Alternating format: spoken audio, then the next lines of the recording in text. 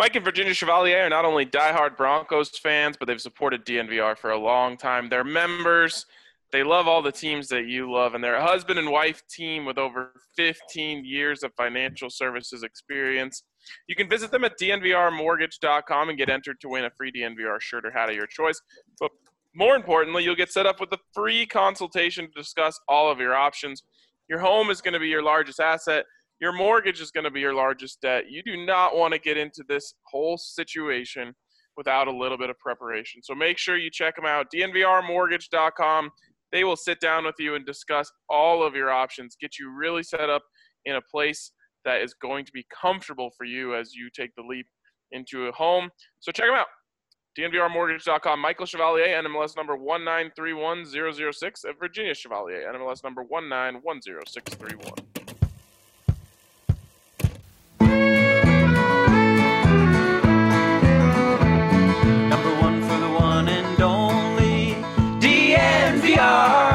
Two goes out to Zach Mace, RK, and the bar.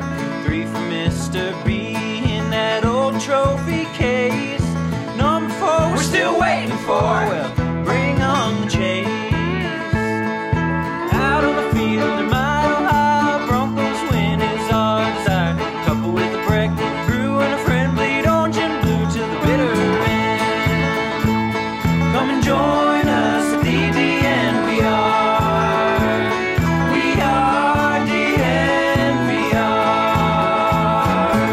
Welcome in to the DNVR Broncos podcast presented by MSU Denver Online. Now's the time to apply and register for classes because spring semester starts January 19th. What are you doing differently with your life come spring 2021? Well, you could be furthering your education while working a full-time job. MSU Denver students work twice as many hours while they are enrolled than any other institution in Colorado because they're made for people like you who want to be able to work a full-time job but also want to further their education. So hopefully they can level up in the world in the future. So check them out. Rigorous and affordable programs taught by professors who bring the real world in the classroom. It's msudenver.edu/online. My boys, what's up? How we doing, fellas? Little Saturday football coming our way, and I am pumped. Yeah, Saturday football has treated me well this year. So hopefully, the Broncos can gather some of that Buffs energy and, win 80% of their games. Although I don't know that I'm a little bummed that you've got a rematch of the best college football game this year that is literally going to be going on at the exact same time as Broncos Bills. You've got Clemson and Notre Dame meeting for the ACC title, although this time with Trevor Lawrence, probably a college football playoff bid on the line, and it's starting 30 minutes before Broncos Bills. So that audience beyond the diehards of each team is going to be cut down a little bit for this one. Yeah, so how did this work? Was this just all – the NFL season was already, in place long before the college season figured their thing out, and once college got it figured out, the NFL was just like, sorry, dudes, that's our weekend. 100%. I mean, that's, they made the schedule, and usually the only thing they're competing against on this Saturday are those first bowls that are like Sun Belt teams and MAC teams, the Camellia Bowl, the Cure Bowl, those ones that kind of change every couple of years and we forget about pretty quickly. So the NFL wasn't anticipating a college football season that involved championship Saturday happening at the same time, but the NFL's like, hey, we've already got these time slots established. We're not gonna mess with them. I'm sure they'll take a little bit of a ratings hit, but I am fascinated to see what the national number is at the end of the day, especially with that head-to-head there between the Bronco game and the ACC title. And then, of course, later on in the day, you've got Alabama, Florida going on at the same time as Green Bay and Carolina. And as your pregame to all of that for the Broncos game, you have Northwestern and Ohio State. I mean, you have a perfect weekend of sports ahead of you if you like football at all. And on top of that, speaking of pre-games for the Broncos show, for the Broncos game, we are going to be doing the tailgate on Saturday this weekend. And as I said yesterday on DNVR Bets Daily, a tailgate show with no Sunday scaries to interfere could get extra wild. So we'd love if you tune in with us on Saturday. Time TBD. We're going to figure out what the best time is because I totally forgot that there's big college games going on in the morning. So we'll figure out when the best time is, and we'll let you guys know. But you're right, big Saturday football. And last thing I'll say here is there is one, you have to look for the silver linings and things. It sure sucks that the DNVR bar and all bars and restaurants are closed for indoor dining in Denver right now. But it is nice when that's your office because, I'm just sitting there like a kid in a candy store with a remote controlling 15 different TVs because that's also our office. So, I'll have the Broncos on one, Clemson on the other. It'd be great. Yeah, I think everyone listening right now hates you right now, Ryan, for the jealousy you're creating. Yeah, I mean, the $64,000 question here is also, are the taps still working? They sure are. Yes, the taps are still working. I'll just leave it at that. Wait, guys, since we're talking about this, can we just jump into the DraftKings Sportsbook pick of the week right now? Because this is mine. And guys, for your sake, I'm worried that if we wait till at the end of the first segment, this line is just going to get worse and worse for you, because that's what it's done the past 5 days, is just has continued to go up. And of course, I'm talking about the Alabama Crimson Tide facing Florida this weekend in the championship game. And guys, I got in on this line Saturday morning before Florida absolutely laid an egg. It was 12.5. Now over at DraftKings Sportsbook, 17. It's only going to keep getting higher, but you know what? I say, if you got in at 12.5 like me, well, great job. If you got in before it was 14, great job. If you got in before it was 17, great job. It doesn't matter. Alabama's going to win this game by 24 plus. I mean, really, there's no line that can be set where I'm not taking Alabama. Florida did not look good last week. Man, Kyle Trask could have a little fall from grace 2 weeks in a row, which is going to happen. Give me Alabama and whatever the point spread is when you get in. Right now, it's 17. That is crazy how much it shifted. And Zach, did you hit your pick of the week last week? Well, I gave a bonus pick of the week, which didn't hit, but my true pick of the week, of course, Alabama by 31.5, easy money last week.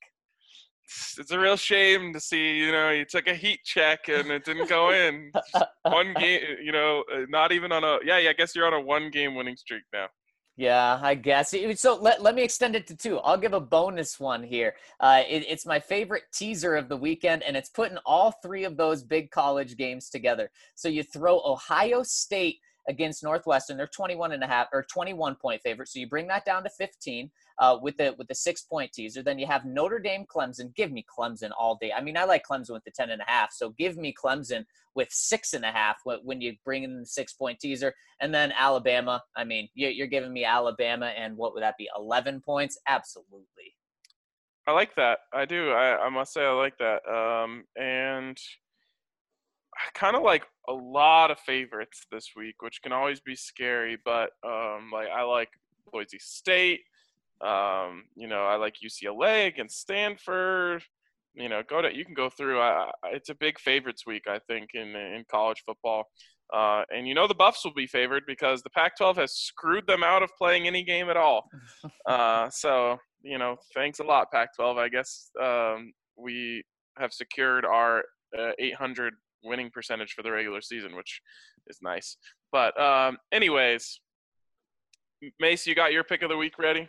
Yeah, I'm keeping it simple here. I'm looking at Clemson and Notre Dame, and there's a temptation to take Notre Dame getting 10.5 points. And also one thing that kind of comes into play is that it wasn't Clemson's offense that let down in that game back in November. It was actually Clemson's defense giving up 33 in regulation and another couple of touchdowns to Notre Dame in overtime. But the Trevor Lawrence effect is profound on this one, and certainly Clemson. It's do or die for their season in this game. There's a scenario where Notre Dame could have a close loss, or even like a 12-point loss that they're competitive in and stay in the top 4, believe it or not. Clemson's got everything riding on this game. That motivation is going to carry them. So even though they're giving 10.5, I'm taking Clemson in the ACC title game. All right, there you go. I have a lot of. I mean, there are so many different lines that I like. I'm worried with how much I like the slate in college football this weekend. But I'm going to go with the team that I've been riding for a while, and they have not let me down, and that is Buffalo. Buffalo is minus 13.5 taking on Ball State now. We always talk about how the MAC is a conference of haves and have-nots, and Ball State is one of the haves, and so it's going to be a challenge for them. Buffalo runs the ball better than anyone in the country, and that leads them to battering some teams down. So give me Buffalo minus 13.5. Friday night action for you against Ball State. Wow. Friday night Maction. Yes, absolutely. Yes, and of course you get this action right now on this pod. Exactly. Okay. We had an early press conference this morning, so it's kind of a nice treat that we get to instantly react here on the podcast to some things we heard this morning. So, Mace, I'll start with you. What was your biggest takeaway from the press conferences of Vic Fangio, Drew Lock, and Justin Simmons today? I mean, there were a lot of good ones. I'm going to stick with this one, and it's actually not Drew Lock. It's regarding Justin Simmons because I wanted to ask him this question last week, but they had to cut him off and get him to practice.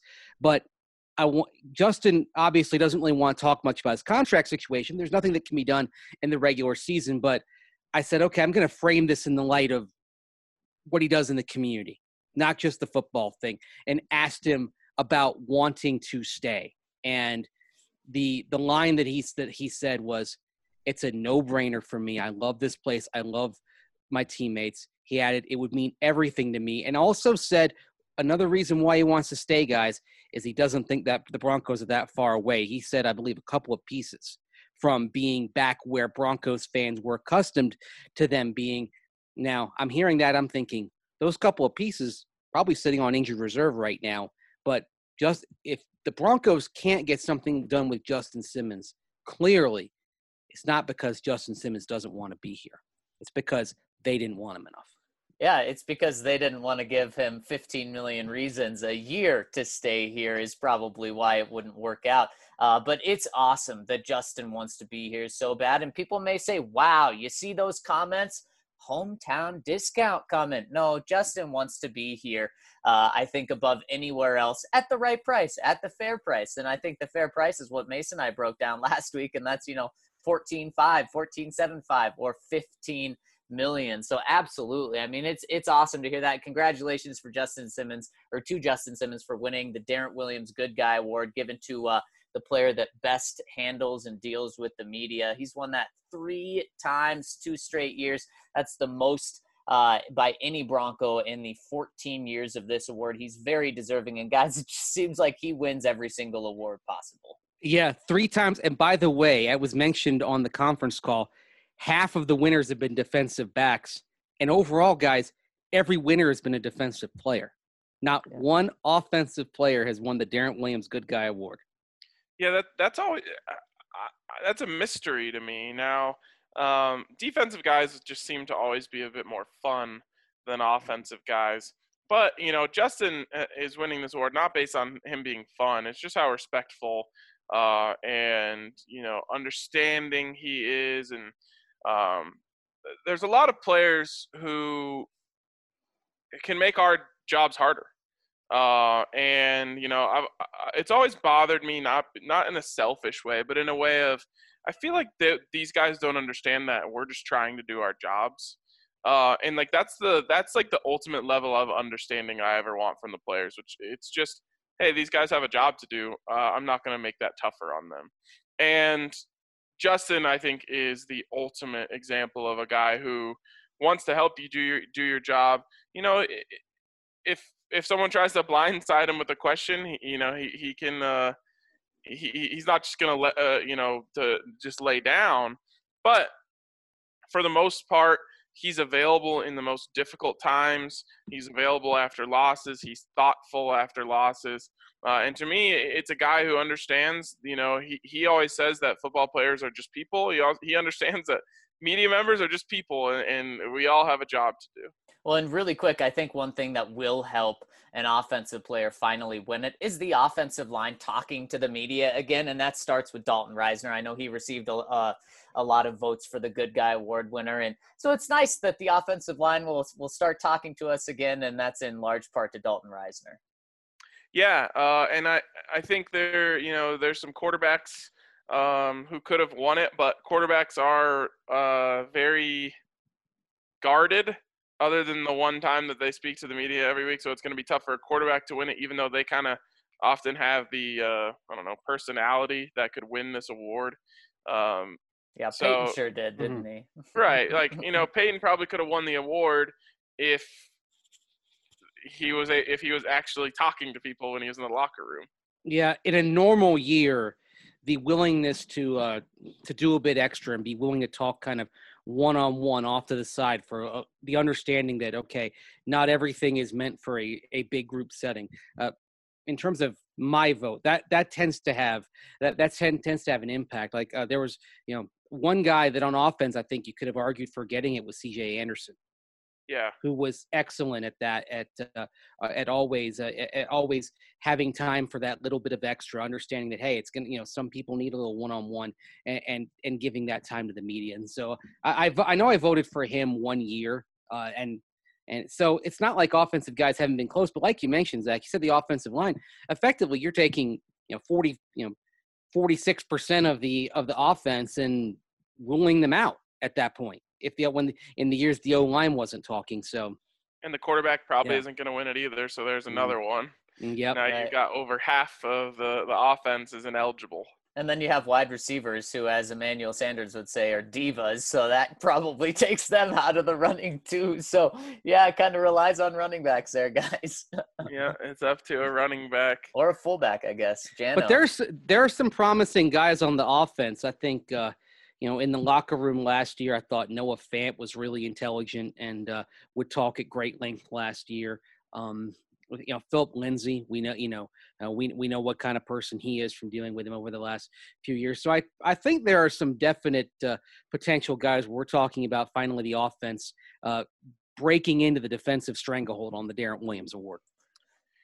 All right, for me, my biggest takeaway, no surprise, came from Drew Lock, and he said what many people have been saying for a long time. He was asked what it would mean to have continuity at the offensive coordinator position next year, which I felt like was assuming a lot of things. One, the continuity actually happening. Two, Drew Lock being the quarterback, but nonetheless, Drew gave an answer that I felt was very telling. And he said, that would be awesome to have Pat Shurmur back next year. He said, it would be the first comforting feeling I've had since my sophomore year of college. Now, I hope he just means in relation to his offense, because it would be sad if he hadn't been comforted since the sophomore year of college. But how crazy – I mean, we've talked about this before, but just to hear Drew talk about it just really illuminates, like, every single year of his football career since his sophomore year of college, he's gone into the offseason thinking, oh, God, I've got to learn a whole new offense. And that is just wild to me. Yeah, it's kind of like being in a relationship. We'll get that in 2 days in a row there.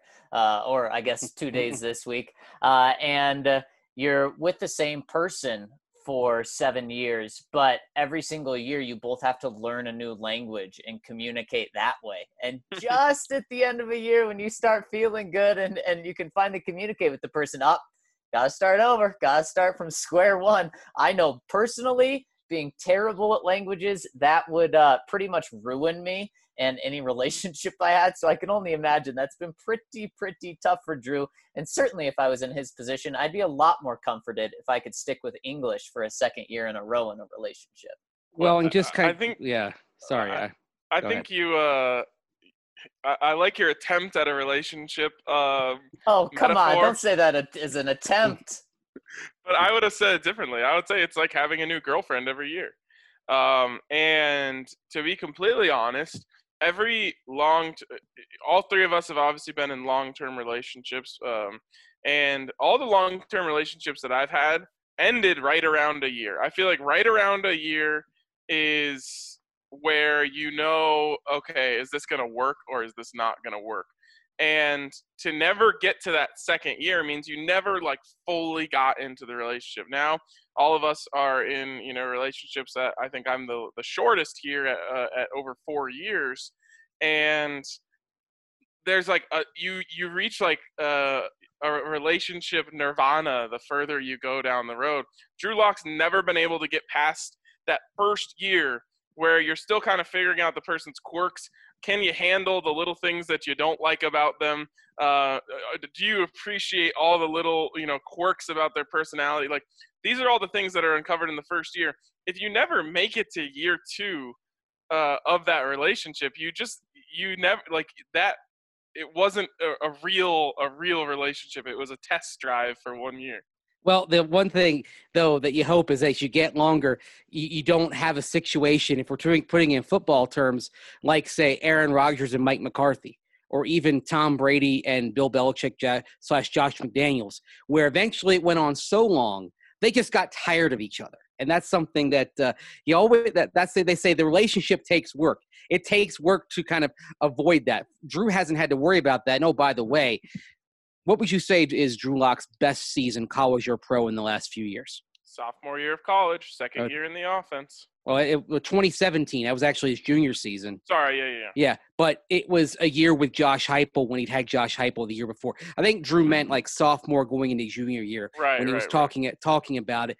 And that was the year that he burst on everyone's radar. He had the highest passer rating college of his career.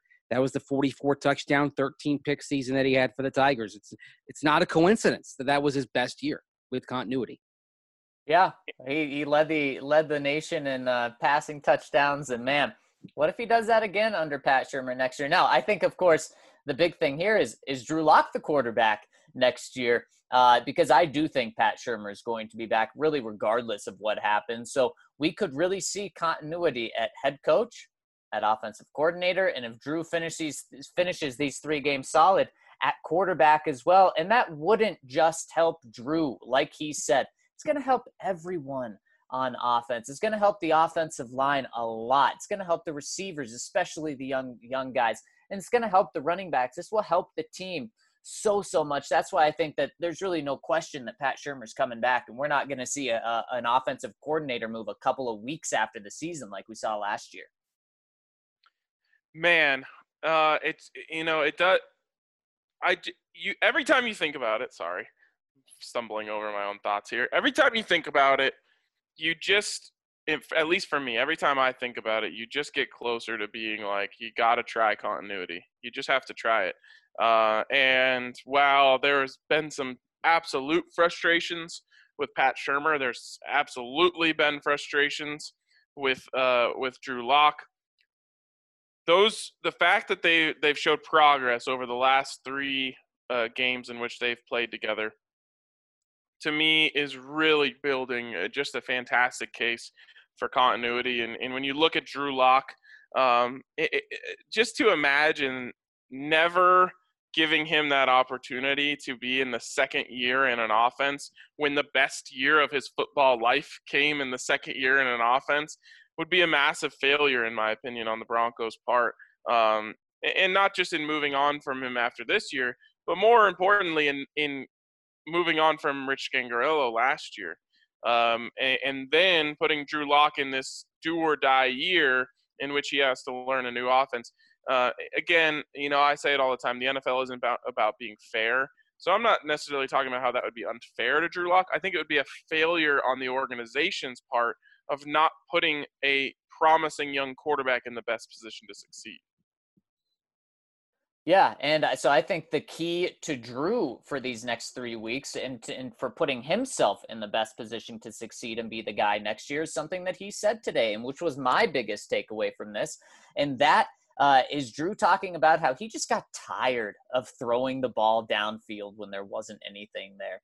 We know that he was preached to by Elway, Shurmur, Brett Rippon, pretty much everyone in the organization. Drew, just do your job. Take the open guy. And it didn't click with him for most of the season. Didn't click with him in Kansas City when he tried to do that against the Chiefs. And he said last week that was pretty much his biggest focus, was just taking what was there and not trying to force anything. And when he did that on Sunday, look what happened. And that's going to be the key for him these next 3 games, is just taking what is there. And you know what? If there's never a deep shot in a game, then don't force it. Because what have we said? I mean, really, for Drew, ball security is job security these last 3 weeks, because we did see what he can do. We saw him put up 4 touchdowns and have a huge game. So now it's showing us that he can be careful with the ball. And to me, Drew, don't lose sight of what you did this past week in terms of taking care of the ball and not forcing anything. If he can keep that mindset for these last 3 weeks and not lose that, then he'll be the Broncos quarterback next year. There were some interesting things to parse out from that because, Drew's talked about being a gunslinger, right, guys? Yep. Okay.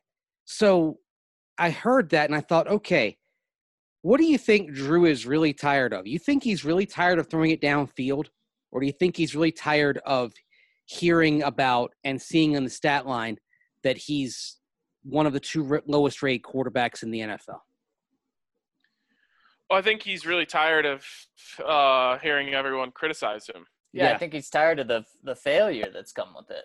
And losing. Yeah. And I think he finally hit that point where he's like, okay, I've got to change who and what I am as a quarterback.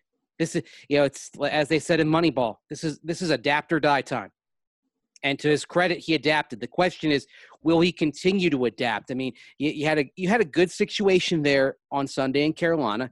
Deontay Spencer got you out in front. You were never really in chase mode. I mean, the Panthers were the ones doing the chasing in the second half. So let's see how that holds up if the Broncos do get into chase mode on Saturday and against Buffalo. That's where I think falling behind might not be the worst thing, because if Drew Lock can stick with this, take what's their philosophy, take the singles, take the walk, get on base, don't always swing for the fences.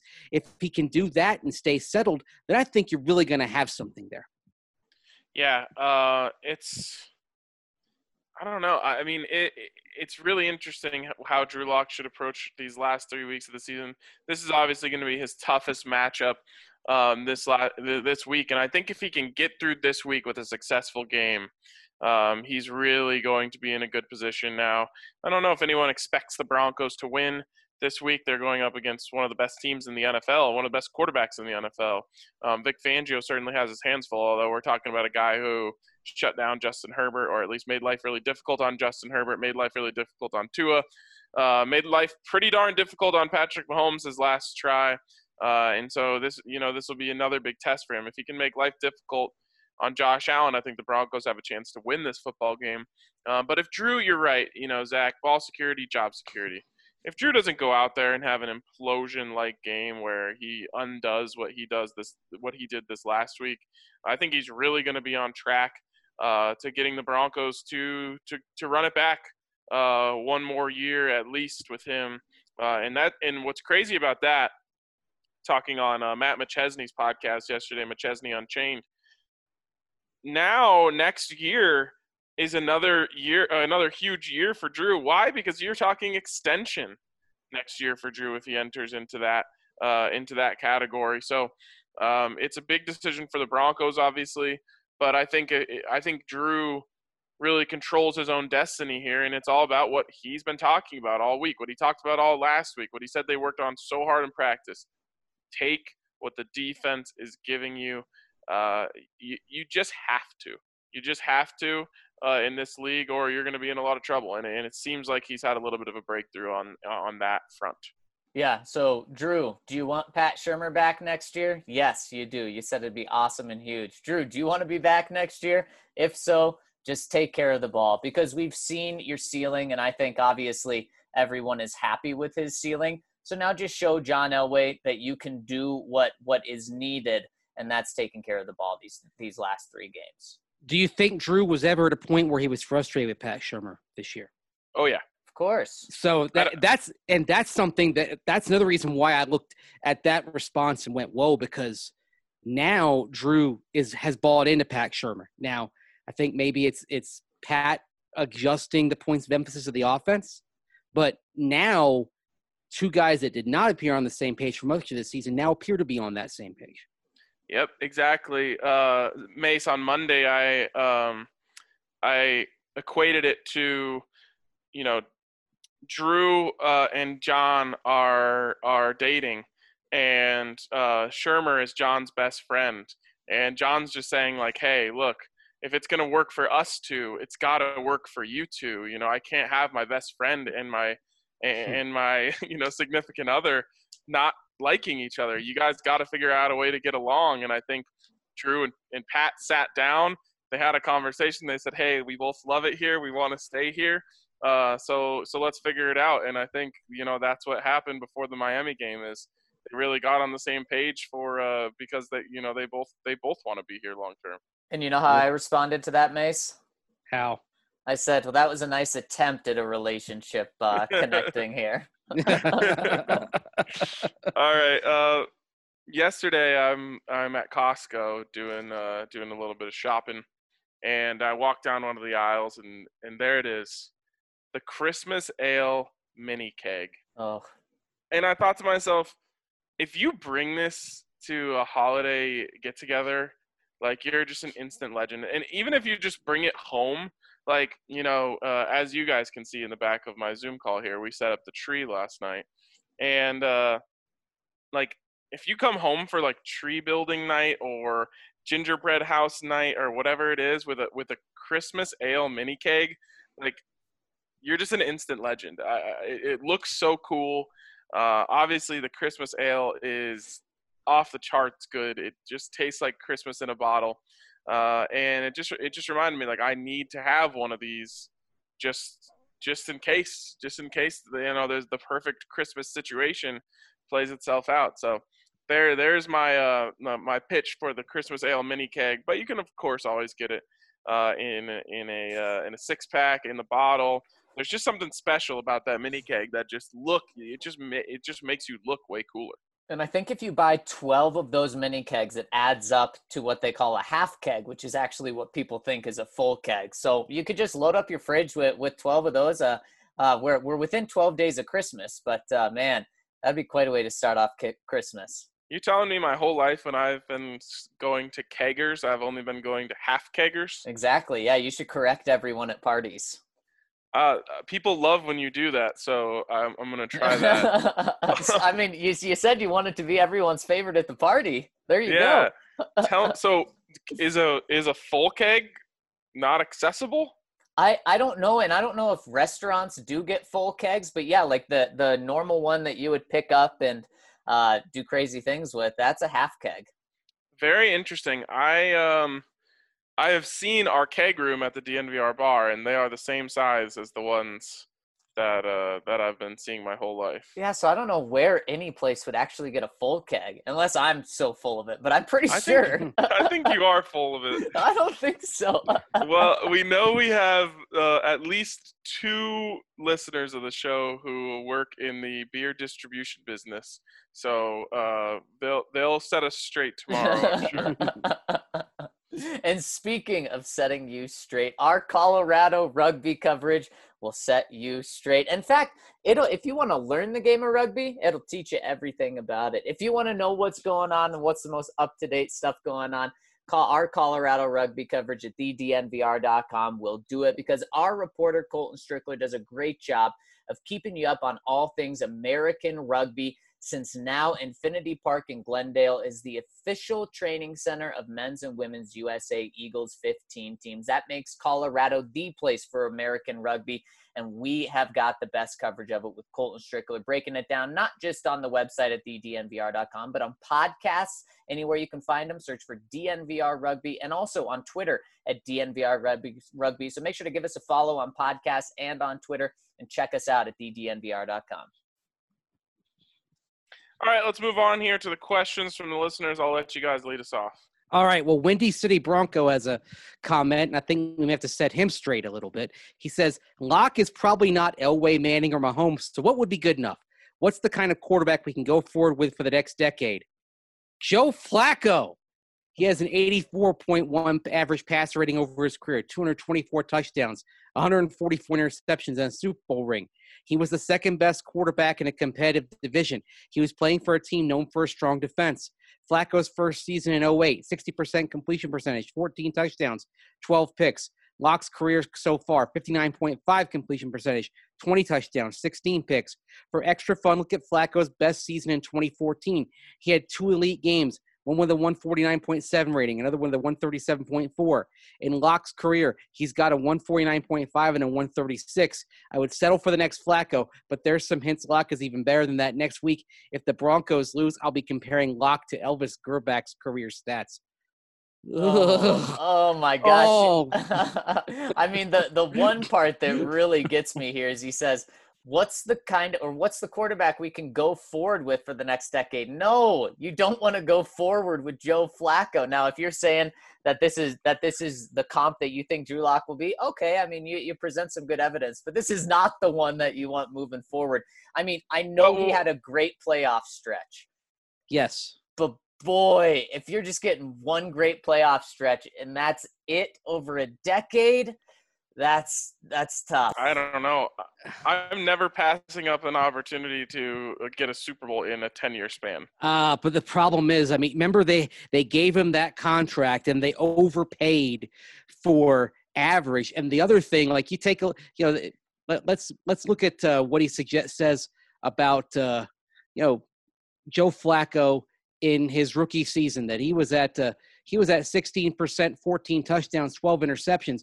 Well, also remember, guys, the average passer rating in 2008 was 83.1. Today it's 93.3. So standards have changed as far as what we define as successful, and that's why you can't really compare across eras here. An 84.1 passer rating over his career, guys. If that's Drew Lock over his career, that is below average quarterbacking. Yeah, it is. But with that being said, I'm still taking a Super Bowl over a 10-year span. I don't care about overpaying the quarterback after that or anything like it, because if a quarterback wins a Super Bowl, they were a success for that franchise, in my opinion. You better hope somebody on that defense develops into a Ray Lewis type superstar that carried the Ravens in the first 5 years of Joe Flacco's career, and then once Ray Lewis retired and Joe Flacco was the highest paid Raven, the results were considerably more mediocre.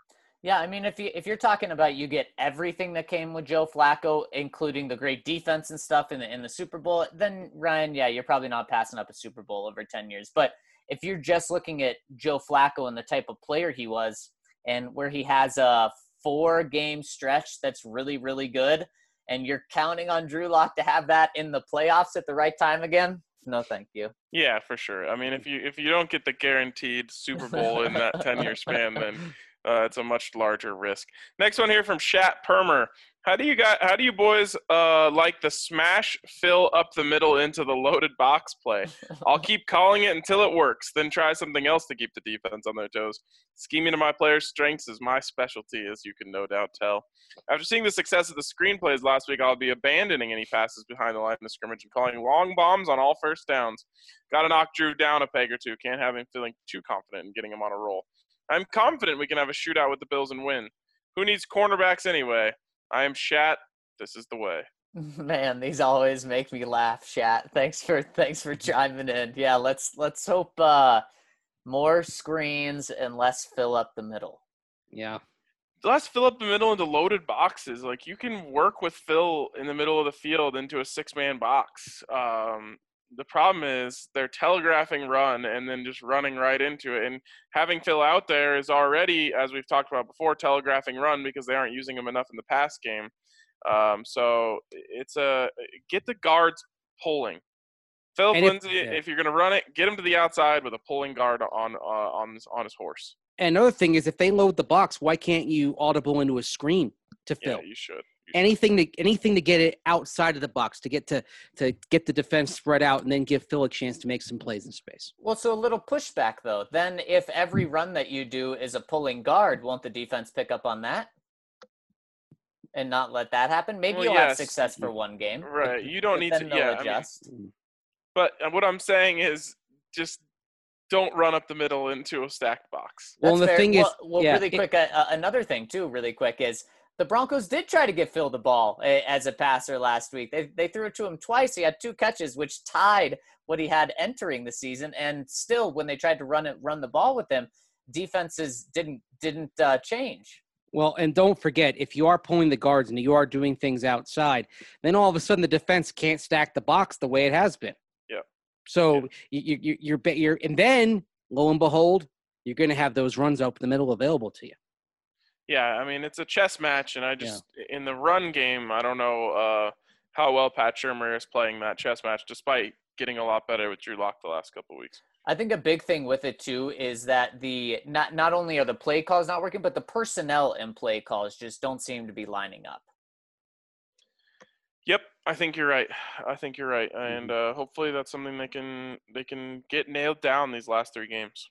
Next one from Casper. Mace, in your time covering the NFL, have you ever asked John Elway about the Simpsons episode where the Simpsons family has to go to witness protection and Homer says, "Oh, I want to be John Elway"? I've never seen anywhere that John himself is actually talking about it. Maybe I'll have to ask him sometime. It hasn't come up, but I do know this. The Broncos references in the early years of The Simpsons, they were kind of a sore spot because in that reference, when Homer says, "Ooh, I want to be John Elway," and he has this dream where he's wearing like a Red Grange era football uniform and he calls a quarterback sneak and you hear the announcer say, "And thanks to Elway's patent last-second magic, the final score Super Bowl 30, Denver 7, San Francisco 56." And when Homer bets on Denver against New England, at one point they're down 55-10. When Homer takes a job in Cypress Creek, and has to leave his boss Hank Scorpio, he comes back home and the gift that is on his front lawn as a thank you from Hank Scorpio is that he's bought the Denver Broncos for him. And Homer says, "Oh, the Denver Broncos." And they're all out in the front yard and they're dropping passes and they're bumping into each other and everything. So I don't know that if I brought that up, it would engender the fondest memories. Yeah, if Homer would have just held on, he'd have a $3 billion asset now. Well, the funny thing is, the 2 full seasons after that episode aired, the Broncos won the Super Bowl.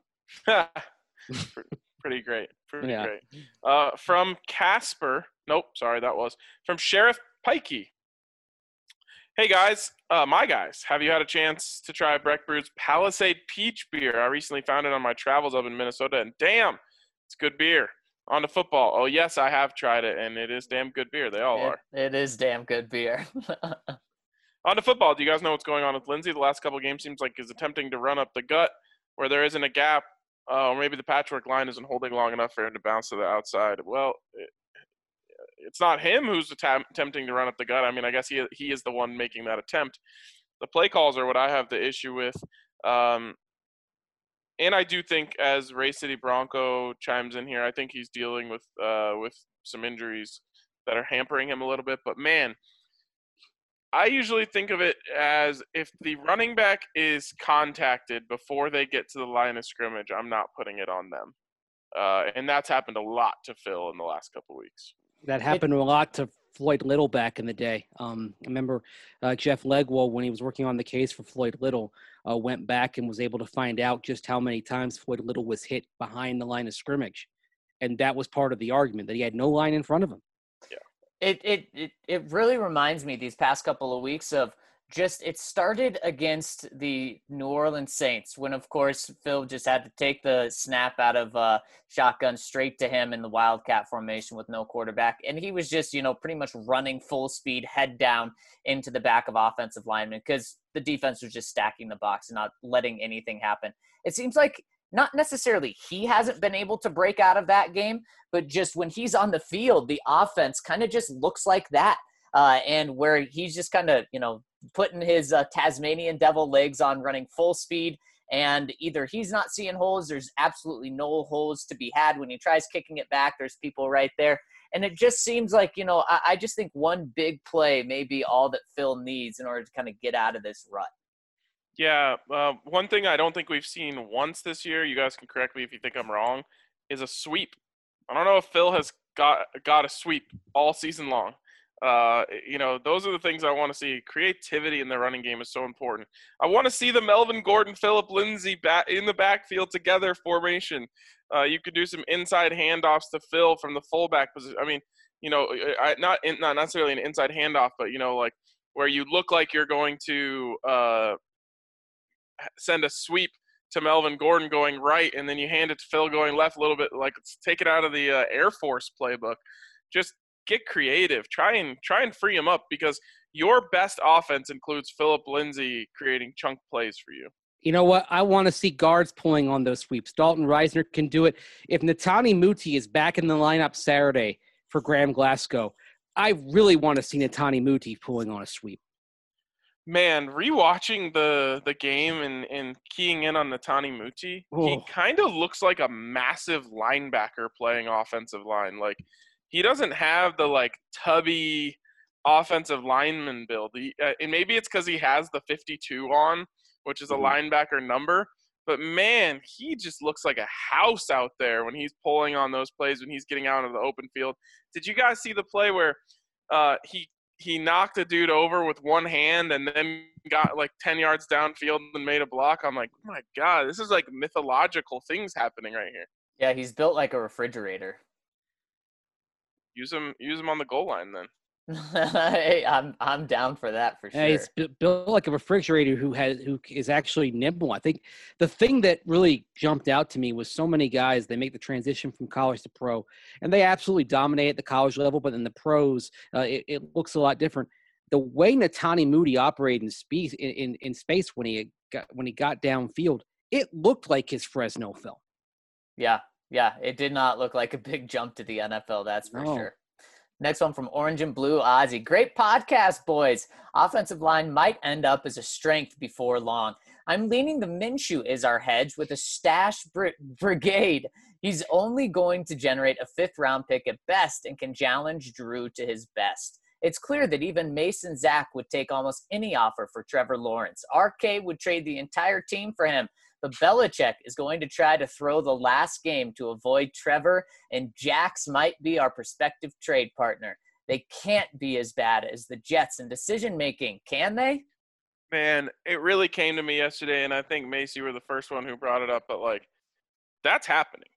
The Patriots are losing to the Jets in Week 17. Yeah, we talked about it last week, how crazy that is. I will be betting on that, because that is happening. There's no way Bill Belichick is willingly allowing them to get Trevor Lawrence when he controls everything. Absolutely. I mean, Bill's the guy who would see the big picture on that.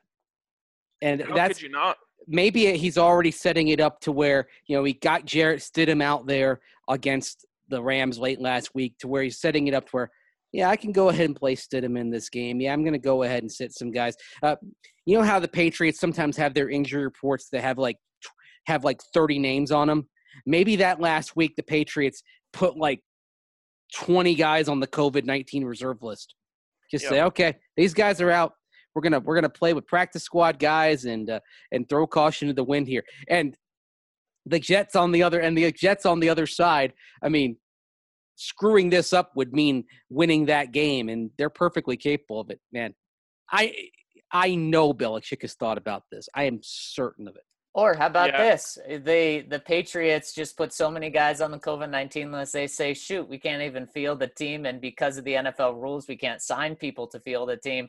We're just going to have to forfeit. And then you don't even have to put your players on the field to put it up to their hands. You just give them the win. Wow, that's the best one I've heard so far. This is all shaping up very well for my pizza bet with Count Locula, who he had the Patriots going to the playoffs. I did not.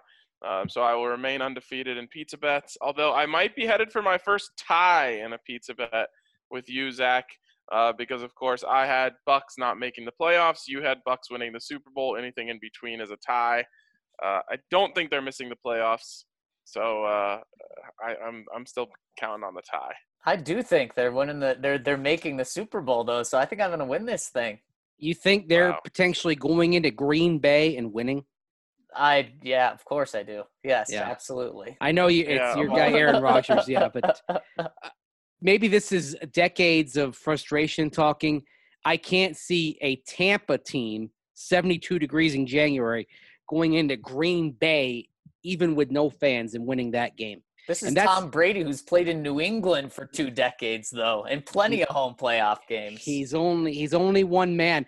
And I think I read something in the last several days where that a report about how, but Tom Brady and Giselle, they both said, yeah, you know what? We're not going back to being up north in the cold in the wintertime. We're staying right here in Florida. I don't blame him. I think he's already softened up. What do you guys think of Minshew as the Broncos' backup quarterback next year? Yeah, I mean, he's a guy that you bring in to compete with Drew. I mean, what he did this year, what he's done this year, when healthy, it's not his fault that his team has one win. A guy that has 14 touchdowns, 5 interceptions, 65% completion, throwing for 250 yards a game. He's a guy that would compete with Drew and would be fun. He's shown enough to me with not much around him, and shown enough kind of that it factor to where if he were available at a reasonable price, I'd definitely bring him in. Yeah. The only thing that worries me is him like playing so well in training camp and preseason that he gets the starting job, and like I don't think the ceiling is there for him. I think his ceiling is kind of like Ryan Fitzpatrick, which is not bad, but not something that you want to go long term. So that's the only thing that gives me a little bit of hesitation. But I think as the hedge backup, kind of knowing he's coming in as the backup, and the Broncos still be willing to run with Drew Lock to start the season, I feel really comfortable with that. Yeah, I mean, he could definitely have what some people may say is the Trevor Siemian effect in terms of just being like really crisp, really good in training camp. But yeah, some people would say that has a limited ceiling on it. Yes, I am one of those people. From Dan Burke, hey guys, did y'all see this stat from PFF yesterday? This is quite the stat. Drew Lock passer rating off play action 123.8, which is third in the NFL. Off no play action 59.5, which is last in the NFL. As Shat Permer would probably say, all right, let's just have him in shotgun and have him stand back there and not run. Yeah. It's interesting. What do you think is the more important factor in there? Because I think it's not only the fact that you're keeping the defense off balance, but a lot of those play actions, you're getting him outside the pocket, and you're limiting the field that he's looking at and reading and to one side or the other, and that's something he's able to handle. And not only are you getting him out of the pocket, but you're manipulating linebackers. You're opening up some easier reads for him. And I wonder if you could go back and look at like Josh Allen, who's obviously a big topic of conversation this week, how he did in his first couple years off play action versus just standing in the shotgun or coming out from under center, and see if you could see a similar trend. Sometimes you have to simplify things a little bit for these guys, especially when they're struggling. And I swear there's a rhythm thing with Drew and play action. Especially when they run play action out of the pistol, which we haven't even seen once since they finally brought it out in the Miami game, and it was beautiful. There's something about Drew's rhythm that looks way more on point to me when he comes off play action. Yeah, and it's a great thing to help him and to see to get him in a rhythm in games and to see if he can take the next step of having more success when he's just standing in the pocket. By the way, guys, Josh Allen's passer rating on play action as a rookie was 61.7. Oh, wow. What about as a second-year player? Second-year player, let's just cue that up here. Let's see, Josh Allen. Find him here. Well, he's not near the top. I got to scroll down a little bit here. We can hear Mace's mind working right now. Those fingers typing. Up, but only up to 80.7. All right, interesting. And then this year, he's up to 100.4. So his rating on play action this year isn't even what Drew Lock's is right now. And what is Josh Allen's overall passer rating at this point? 100, just over 100, 103, I believe. So basically, he's the same quarterback on play action as without play action. You'd love to see. That's what you'd love to see. I absolutely. All right, before we move on, a shout out to WGT and the DNVR 4 Country Club. You can go into dnvrgolf.com, download the WGT app, and get in on all the fun, all the action over at WGT. You can play some of the most exciting courses in the world, including Bethpage, Black Pebble Beach, St. Andrews, Bandon Dunes, Wolf Creek, and so many more. And this week, we're going to have the Santa's Workshop open at Kiowa Island. I'm sure this is inspired by the fact that our guys, Spencer and Mitch, who run DNVR Golf, made their own little trip to Kiowa Island last week, and as they went to the Broncos game down there in Carolina. So make sure you get in, join the DNVR 4 Country Club, go to Club Tournaments, and you'll see Santa's Workshop open. You can play this week. All you got to do is play, and you're entered to win a prize of a DNVR shirt or hat of your choice, which is pretty sweet. And then every time you play, every week you enter leading up until Christmas, so 2 more here, you will be entered for our grand prize, which you're going to absolutely love. Guys, make sure to also check out Strava Craft Coffee. Strava is rich CBD-infused coffee that you can purchase in K-Cups for your Keurig, whole bean, or ground. And you can also get Strava Craft Coffee shipped straight to you every 2, 3, 4, 6, or 8 weeks if you subscribe to them. And the benefit of subscribing is not only do you not have to enter your credit card or go in every couple of weeks to put place in order, you can do that automatically, but you'll also get 20% off every single time you buy Strava Craft Coffee. And if you want to try Strava Craft Coffee out before subscribing, use that magical code DNVR20 at checkout to get 20% off your first purchase of Strava Craft Coffee. Strava is not only delicious coffee, but it packs that CBD punch, which helps with aches, migraines, headaches, anything that's going on. It helps relieve that, including the coffee jitters. So it's another perfect 1-2 punch there. You get the caffeine boost without the caffeine jitters. So make sure to check out Strava Craft Coffee. Use that magical code DNVR20 for 20% off your purchase, and then subscribe to receive 20% off after every purchase. By the way, I need to just correct myself here on that. I misread the charts on Pro Football Focus. I want to go back on Josh Allen's play action versus non-play action. Rookie season, play action, 58.8 rating, non-play action, 61.7. Wow. Second year, 100.5 rating on play action, 80.7 no play action. Well, that's more like what we're seeing. Right. Third year, this year, 108.6 rating play action and 100.4 with no play action. Now, the thing is, the average quarterback is going to be higher in play action than no play action. So in play action, Josh Allen's passer rating ranks behind 15 guys that have at least 100 attempts. But in terms of non-play action rating, he only ranks behind 8 other guys. Very interesting. With that second year gap, what is closer to what we're seeing with Drew Lock, although Drew is about 20 points in both directions. So could kind of look into there to see what similar types of gaps there were. Right. Next one coming in from Emma Wright or Amarillo. Any news on Von Miller lately? Not that I personally believe he should play this year, as there is too much to lose and nothing to be gained from it. But since the Stokely interview, I've heard nothing about Von's prospects for next season, and I sure hate to think we've seen the last of him in orange and blue. Had a long conversation with Matt McChesney about this yesterday on McChesney Unchained, so make sure you check that out if you're looking for another podcast to listen to. To me, it really is going to come down to whether Von will take a pay cut or not, whether he wants to hear that or not. I don't think the Broncos can, in good conscience, pay a guy who came off an 8.5 sack season and then missed the whole season that much money. A guy that's in his 30s too. He's not going to be back on the contract that he has right now. So it's all going to be up to Von, because I think John Elway wants him around, but it could be a significant cut. I mean, it could be cut straight in half. Yeah, and you wonder kind of what the priority is looking like here, because they're already trying to get something done with Shelby Harris. Certainly, it looks like Justin Simmons is beyond that, even though they got the franchise tag. Now, they're going to have to probably make a move on A.J. Boye and Jerome Casey, restructures at minimum to have – if they're going to be back and they get Shelby Harris and Justin Simmons done. So this is a matter of maybe you're trying to fit 20 pounds into a 15-pound bag here. And is there? I think with Vaughn, at minimum, you are talking about a restructure. And the update with Vaughn for this year right now is he has not been medically cleared, but he is running. He started running last week. We saw him back out there on the practice field, not in pads or anything. But we'll see. Vic Fangio said probably not going to play this week. The Broncos' only practice of the week is tomorrow, so we'll see what he's like out there.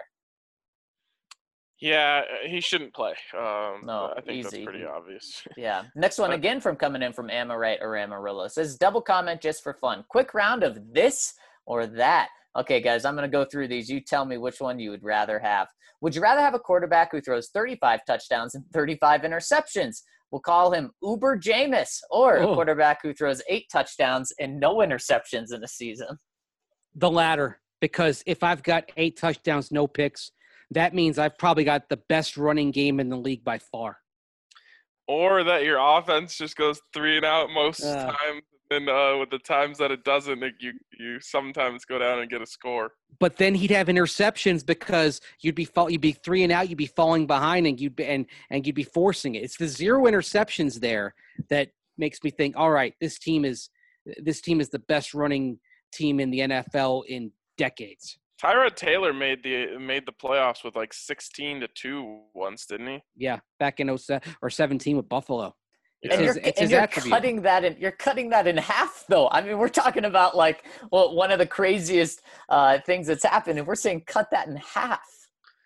The 35 interceptions is just, you cannot win. You cannot win enough games with 35 interceptions. I mean, that the thought. Think about this. Drew Lock has 13 interceptions this year, and it seems like the complaint about him is that he turns the ball over too much. This is almost 3 times as much as that. You cannot win with that many turnovers. Yeah, but here's the thing, guys. I would say Derrick Henry is probably the best running back in the NFL right now. The Titans' ground game's insane. He could have a 2,000-yard season. That's how good his season is right now. You have Ryan Tannehill. 28 touchdowns. So, I mean, how good would this ground game have to be? I think your offense is more realistically going to be terrible with 8 touchdowns and no picks, because you're not going to be have that good of a running game. So you know what? Yes, it's not going to be the formula for a championship, but give me the exciting 35 and 35 as opposed to the 3 and out fest. There are still a lot of coaches that if they had a ground game that could get 6 yards a pop, which is probably what you're talking about, that they would just run all day and say thank you. And that 35 interception team, an average NFL team loses 8 or so fumbles in a given year. So you're talking about 2.7 giveaways a game at minimum. I mean, that just would kill you over the course of a year. You're also talking about 2.7 touchdowns. But in general, that many giveaways don't make up for the touchdowns. No, they don't. I'll take the handgun. All right, let's go through these other ones. There's some good ones here, guys. Okay, a running back who rushes for 1,700 yards with 7 fumbles, or a 600-yard rusher with no fumbles. You definitely take the 1,700 yards here. 100%, because you're not losing all those fumbles, right? That's on average 3 or 4 fumbles lost. Even if it's all 7 are lost, you take 1,700 yards. I mean, if you give a guy that many carries, he probably had twice as many carries as the average running back does in a year. So now he has twice as many fumbles. It just costs of doing business. Would you rather have a tight end room with stone hands who run block like guards, or a group of fast tight ends who are great receivers but block like punters? I want the receivers. Yeah, give me a room of Julius Thomas's. Yeah, I'm scheming mismatches with those guys. Exactly. Easy. A wide receiver with a 50% drop rate but is guaranteed for 1 touchdown a game, or a wide receiver who catches everything but never scores? A wide receiver who catches everything but never scores, that's just Julio Jones. I want him. Give me the touchdown. I want points. No, you can't have a guy out there who drops every other pass that comes his way. Well, unless he's literally targeted only 32 times and he's got 16 receptions and they're all scores. That's the only way you can live with that. That's what you do. You target him in the red zone. Every time you're down there, you throw it to the end zone. If he doesn't catch the first one, he'll catch the second one. Next one, a cornerback who are locked down between the 20s but terrible in the red zone or vice versa. Oh, I want lockdown in the red zone.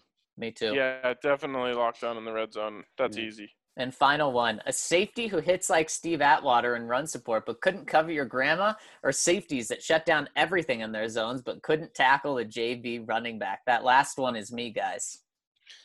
You definitely need the tackling. Yeah. Like even if you shut down everything in your zones and can't tackle, you're still gonna give up a ton of big plays. Nope. Give me the guy that just shuts everything down in the back. It's honestly that one. There's no right answer. Your team No. sucks regardless if you have that in the back end. Man, that was a fun one, Amaretto Amarillo. You killed it. I mean, now the worst case scenario is having safeties that have the worst of both worlds. If you have that, you have the 2008 Detroit Lions. Yeah, I Seriously. mean, your safety, like the safety, is called the safety for a reason. They have to either be the one to make the last tackle on the running back before it's a touchdown, or the one to cover the deepest part of the field. If they can't do one of those two things, they aren't a safety at all. Just move one of those guys to corner and the other one to linebacker. Right. Yeah, exactly. That's a pretty good combo there.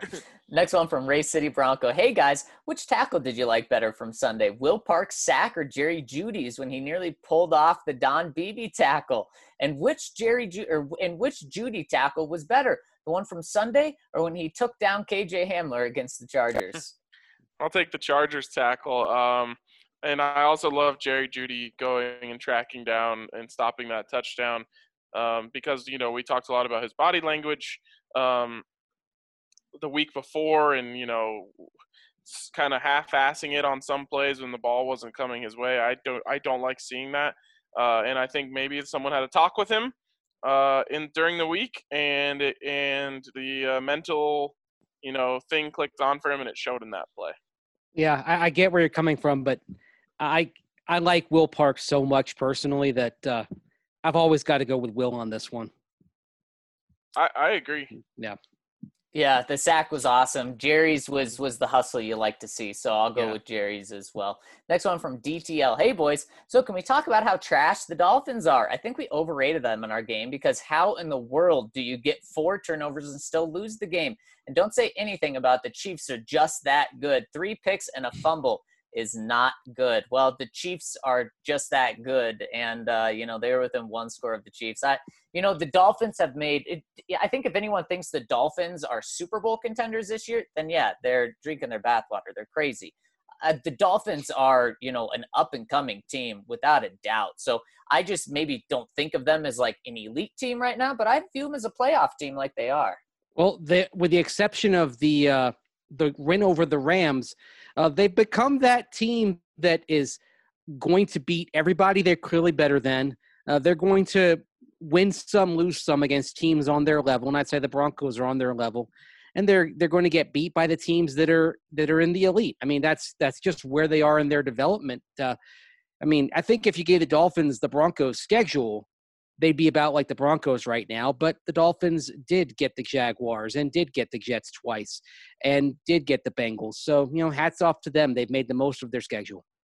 The Broncos' strength of schedule is like another thing in the pantheon of all the things that went wrong for the Broncos this year. Like, your schedule isn't supposed to be this hard when you're, bottom half of the league team.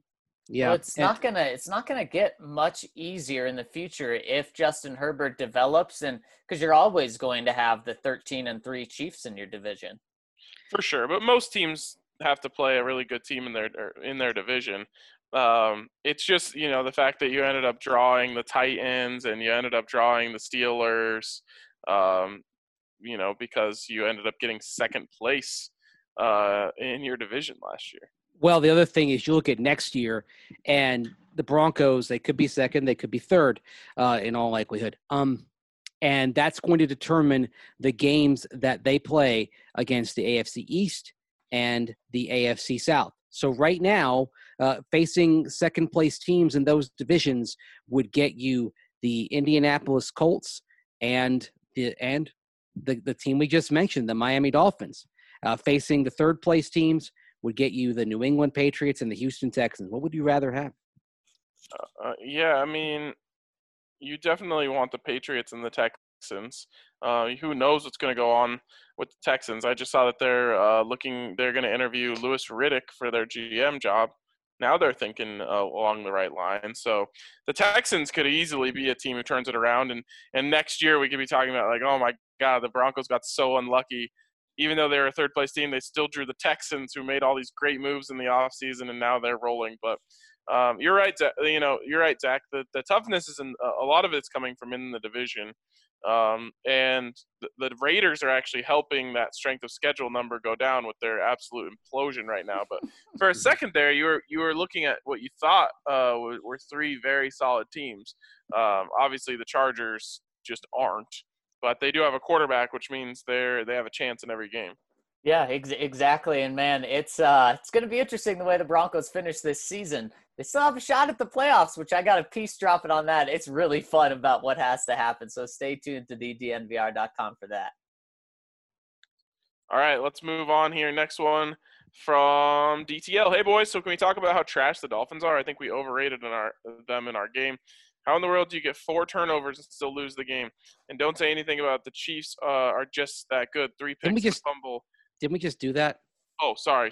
Yeah. My bad. Yeah, LDJ is next. He says, hey, guys, I don't know if you heard some of Orlando Franklin's comments about the offense, but it was spot on. He said this is the first time, especially after Sunday, that the Broncos have depth on offense. Significant. If we look at 2017 versus now, we had no depth after Thomas and Emmanuel Sanders. Now it's a struggle next year to see how many wide receivers we're going to keep because of Deontay Spencer. If 2017 we were dreadful at tight end, now we may have an incredible tight end duo mirroring Hernandez and Gronk. Running back depth deep, and now with Muti, which Big O is extremely high on, there's depth at every position on offense except quarterback. Man, as Broncos fans, we should pray every night Drew works out because this team is set to throw resources at the secondary and we're ready to roll. Please, Drew, please. P.S. I love Muti, and I went back and watched his tape a lot. His past pro issues giving up pressure was a communication thing, not a skill set thing. With more reps, he's going to be awesome. LDJ, I think he just made the case to trade for Gardner Minshew, because it's the one position on offense you don't have depth. Now you'd have depth.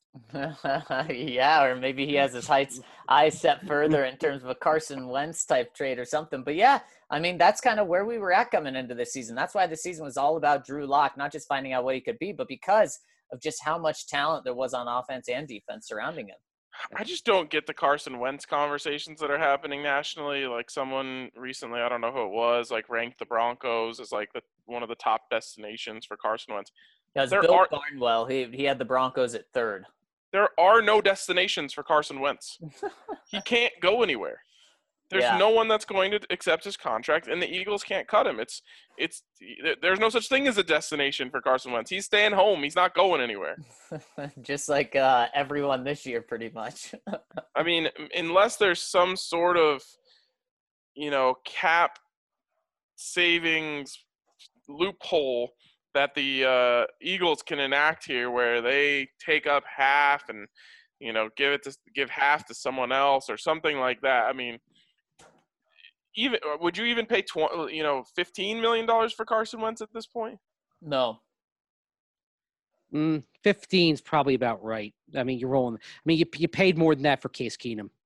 Yeah, I mean, it's a dice roll. If you're desperate, I think you would.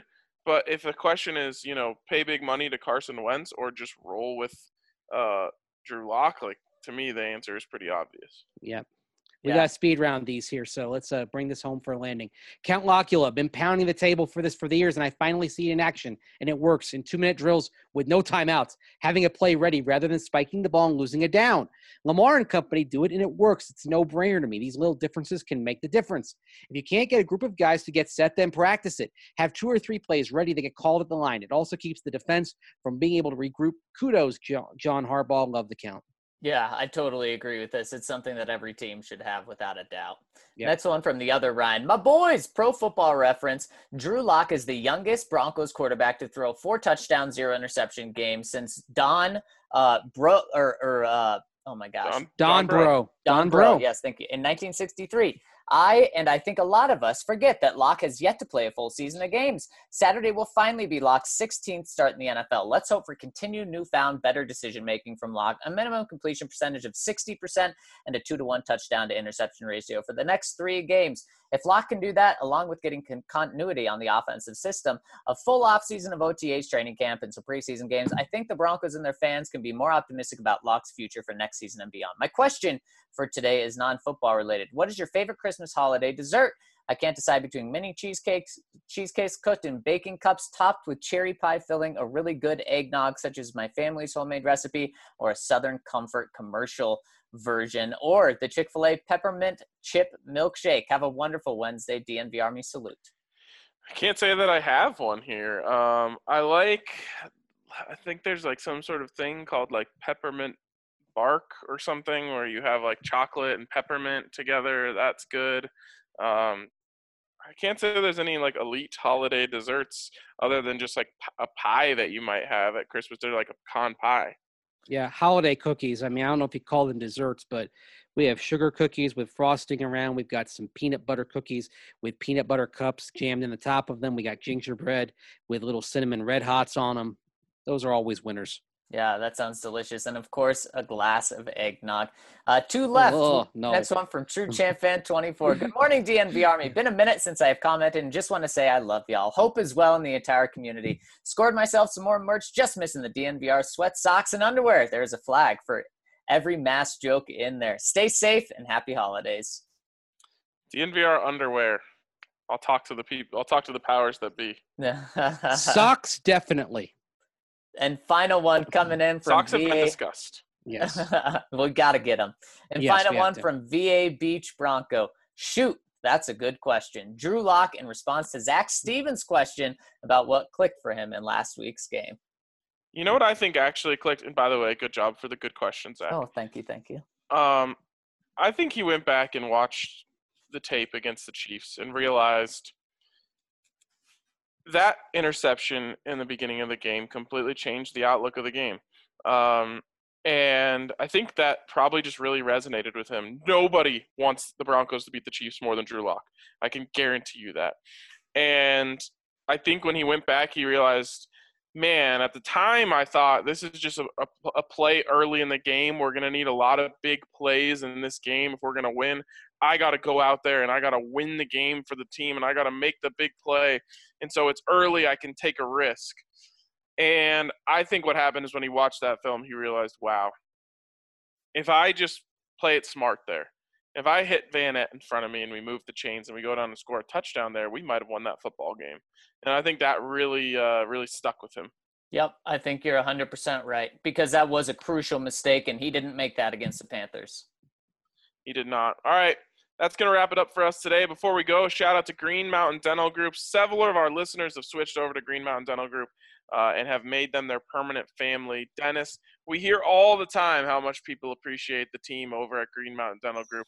So become one of those people.